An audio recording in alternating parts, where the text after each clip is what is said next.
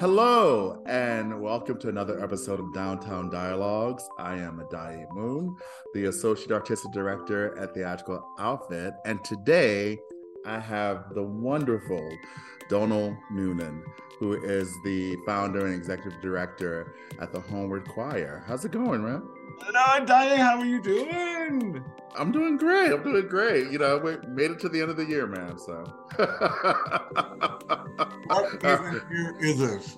yeah, to the year 2020-ish. 2020-ish. How many days are in 2020? Yeah, no, yeah. We made it. We made it. It's We December. made it. Yes, it's December. So, tell us a little bit about your journey from Ireland to ATL.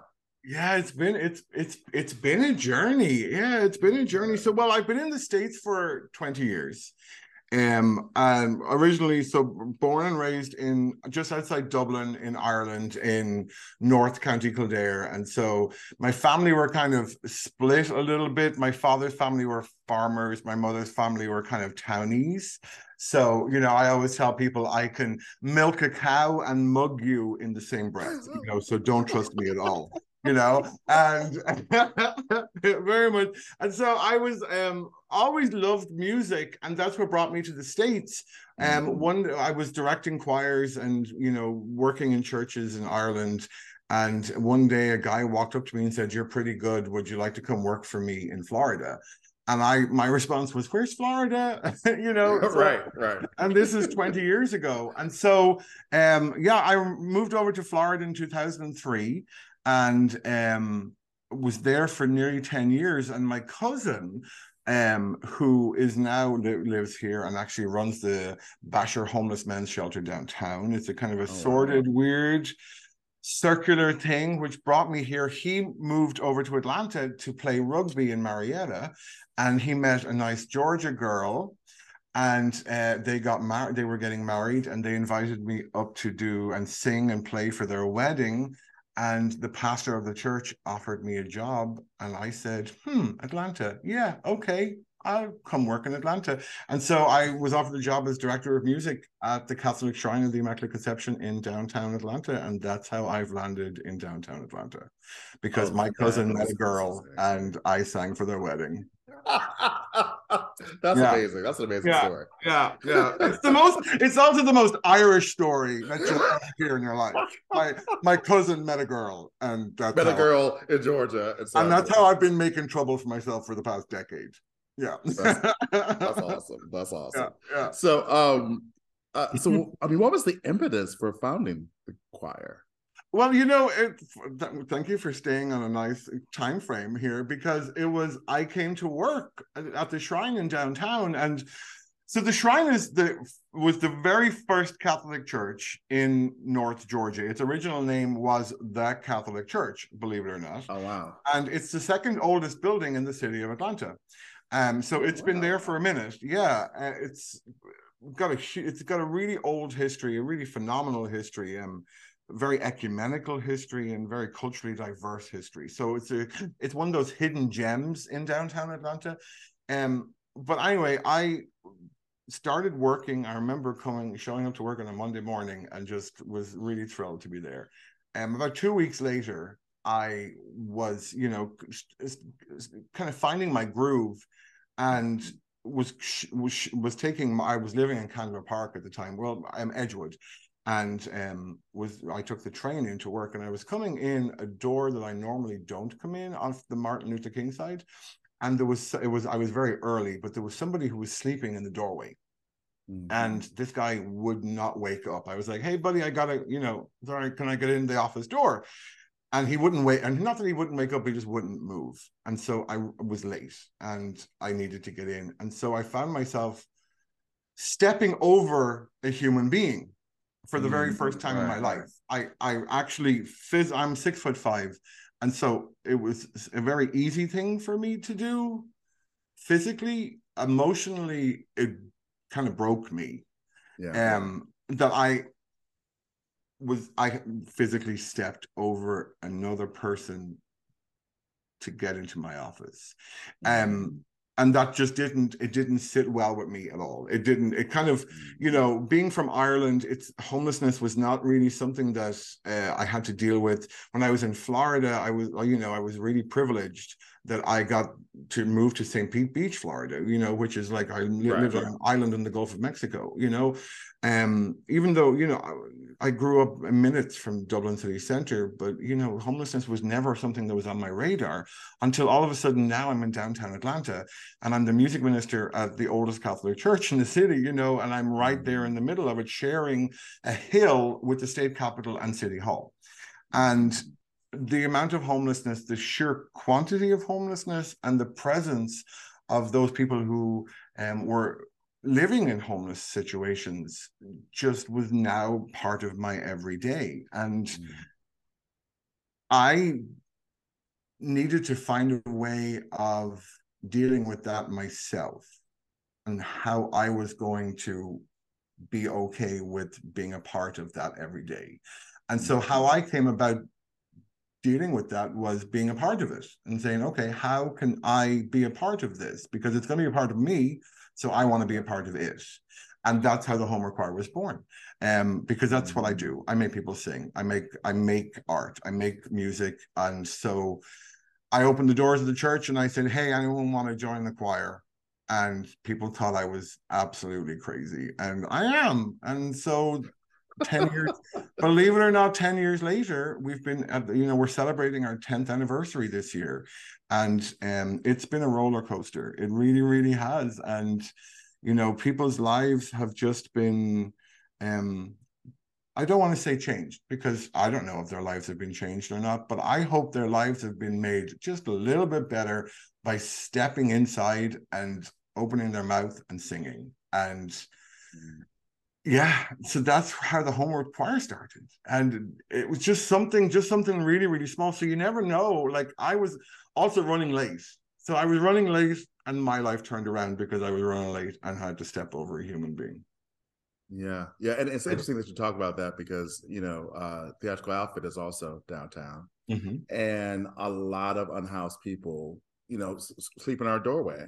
And so it is very common to have like a connection with people literally every morning that I come to work. Someone might be outside, and I'll ask them to move, and they usually move, or have a conversation or whatever. And it's usually the same couple of folks. But yeah, unfortunately, the unhoused community is such a part of downtown.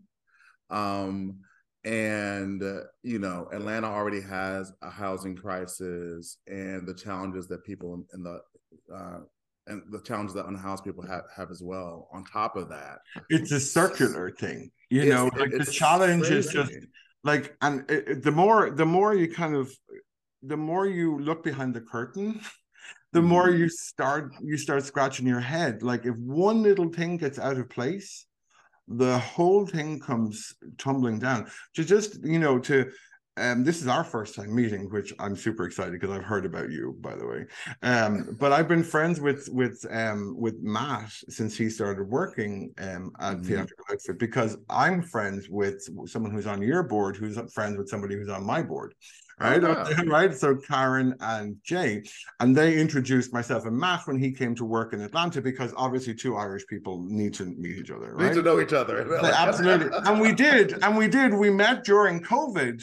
The two of us met outside with masks on. Matt walked over to the shrine, and we took a walk around Capitol Hill. And we absolutely hit it off, because we were two creative Irish people, and so the two of us just didn't shut up for like an hour.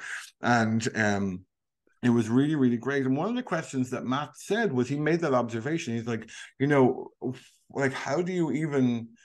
I told him that story too. And I was like, he said, he didn't use the word, how do you deal? But I'm just going to use it in this situation. He said, how do you deal with that? I said, it's not a case of having to deal with this.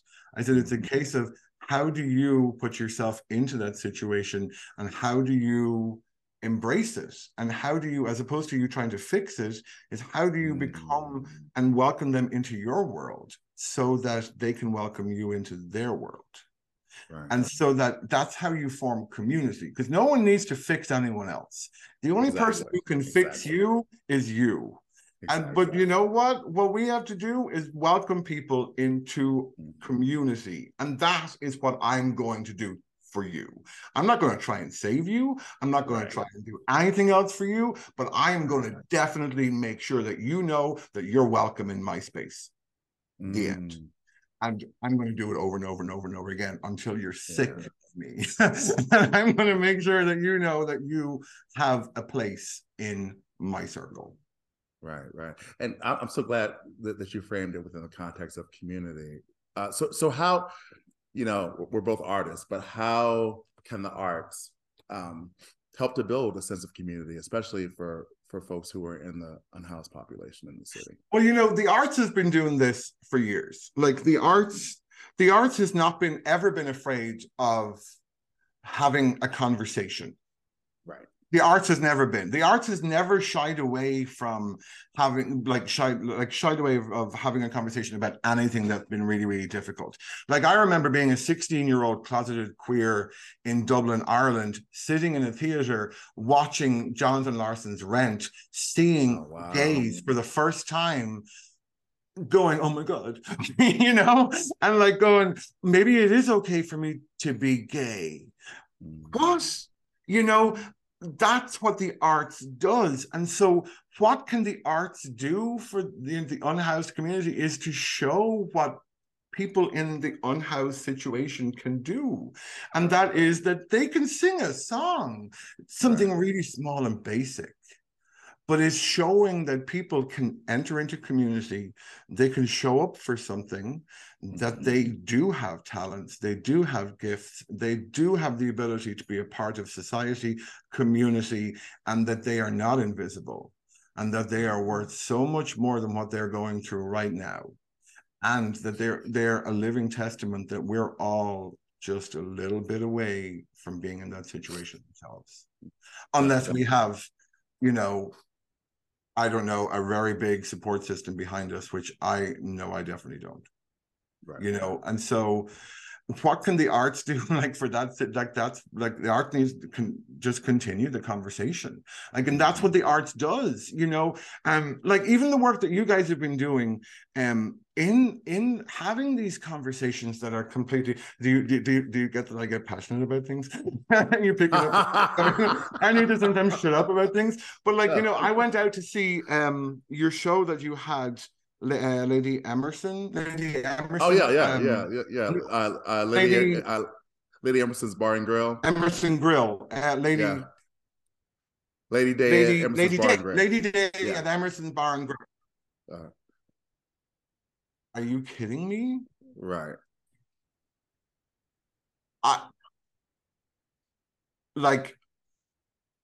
The arts just needs to continue doing what the arts does.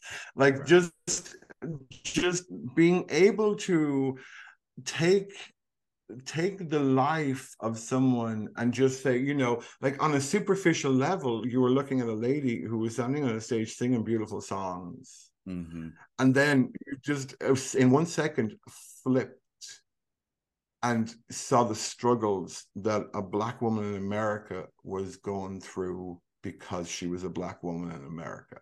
Right. Yeah. And as a white man in America now going, what? Right. And I remember myself and my partner, we went out and we sat in the car for a second, and we just sat in the car for a second afterwards going, nothing, just going, all right, let's go home. Mission accomplished. Well done, Tio. Well, you know what I mean? And that's what we do. I can't even remember what your question was, but I think what we do in the arts is have the difficult conversations, but we do the difficult conversations in the most creative of ways, because we are able to show what people can be at their best and at their worst. Yeah. But we can show that no matter where you are on that spectrum, that you're worth a lot. Definitely. And that's what I think that, especially in downtown Atlanta, that, people, humanity, community, people might be invisible 1 second, and then the next second, they're the ones who are celebrated.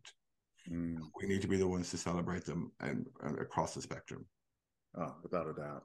Yeah. What's been your most, I guess, transformative moment so far, the choir? Oh God, there's been so many, you know. The I believe it or not, internally, I think I'm an introvert. Go figure. I love going home and closing the door and being, you know, nothing. So when the home choir started getting notoriety, and news stories started happening, it really made me uncomfortable. Because I didn't know how to tell their story. I didn't know if it was my place to tell other people's stories. And so all I could do was tell my story within that world. And within that, one of the guys who was singing in the choir, the early choir, his mother, who was living in a whole different part of the country, found him because of a news story. Wow. And she called my phone. She got my number. I don't know how she got my number. She found my phone. My dog just came to visit and he's down here. I'm like petting him. She called me and she said, would you ask him to call home? And I next rehearsal said, hey, I got an interesting phone call. And it was your mother, and she would like for you to phone home. And I said, here's my phone. You can use it if you want to. And if you don't want to use it, you don't have to. And he used it, and we put him on a bus and sent him home 2 days later. That was one. That's just one story. Just another one, 10 years later, just 2 weeks ago, we were singing a song, and I can't remember. And I'm so lucky that I have a team of people who now, there's a tail, did you see that? I'm lucky that I have a team of people who work with me. It's not just me doing this, like that people who, I'm sitting at the piano, I'm leading song, and we're just singing. And a woman walked into the room off the street and she started crying. And I didn't see any of this happening. This is all was told to me. And from my perspective, we're just sitting singing a song. And she started crying, and someone said, are you okay? And she said, my grandmother used to sing this song, and I remember that was the last time that I was happy. Wow. Oh, wow. Yeah. And this woman was not a young woman. Right. So that involved me doing math. Yeah. Yeah. So the math situation was what did it for me. That this woman has journeyed that long without being happy. And you and the choir had a chance to make her happy in that moment. That's because she caught my eye because she was into it. She was at one point, I could see her head going, and she, you know, I could see that she had tears in her eyes, and I was like, oh, okay, you know, but somebody on the team was able to talk to her, was able to, you know, like visit with her and talk with her and, you know, say, well, we're glad that you're here and we're glad that you're singing. And that's what we do. All we do is take people in the door, sing, and say, hey, we'll see you next time. You know, there's no let me come in and save you. There's none of that. You know, it's just come in, have a window of time where you're part of something.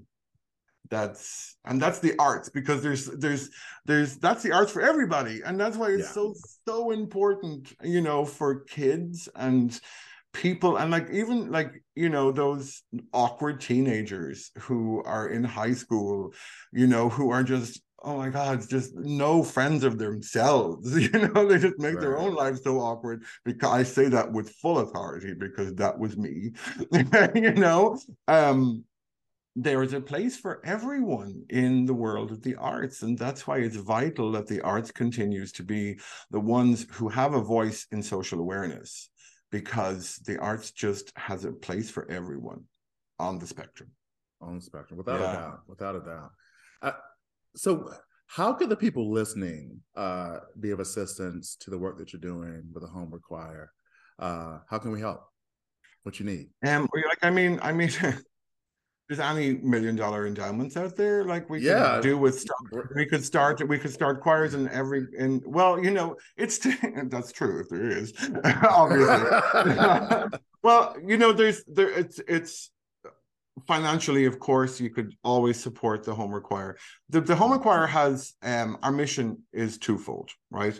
The first one is to empower the homeless, those living in homelessness, with music and the arts. Mm-hmm. The second is to call the housed to meaningful action. And the word meaningful has been put into our mission statement in the past few years, because calling people to action is very different than calling people to meaningful action. Meaningful action is different than action, because action is handing someone something versus meaningful is helping someone do something for themselves. Right. And so, like, when I say meaningful action, I mean, when you're having a conversation with your legislative branch or with your legislators and you say, oh, I want to talk about taxes and I want to talk about this. How about you bring up the subject of homelessness?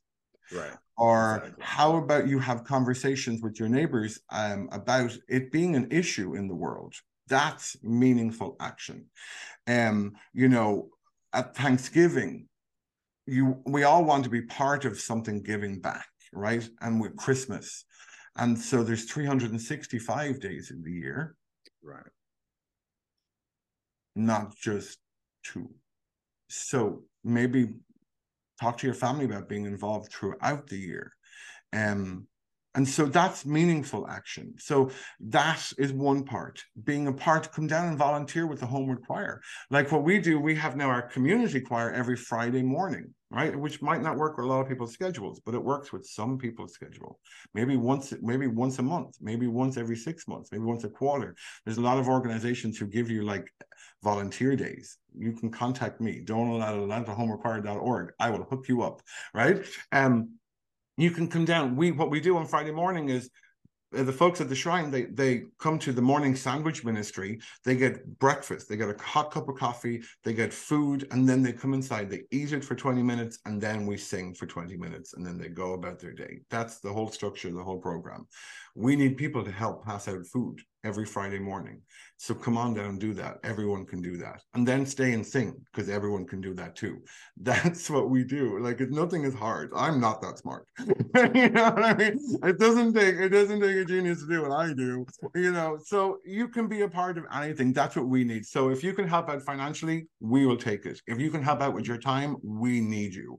If you can help out with legislative, right? You can help out talking to elected officials, your neighbor, just be involved, realizing that there is a problem with this in our city, in our country, that we need to fix this, and we need to fix it soon, because it's not nice to sleep outside. It's not nice at all. Donald, thank you so much for this conversation. Thank you for the amazing work.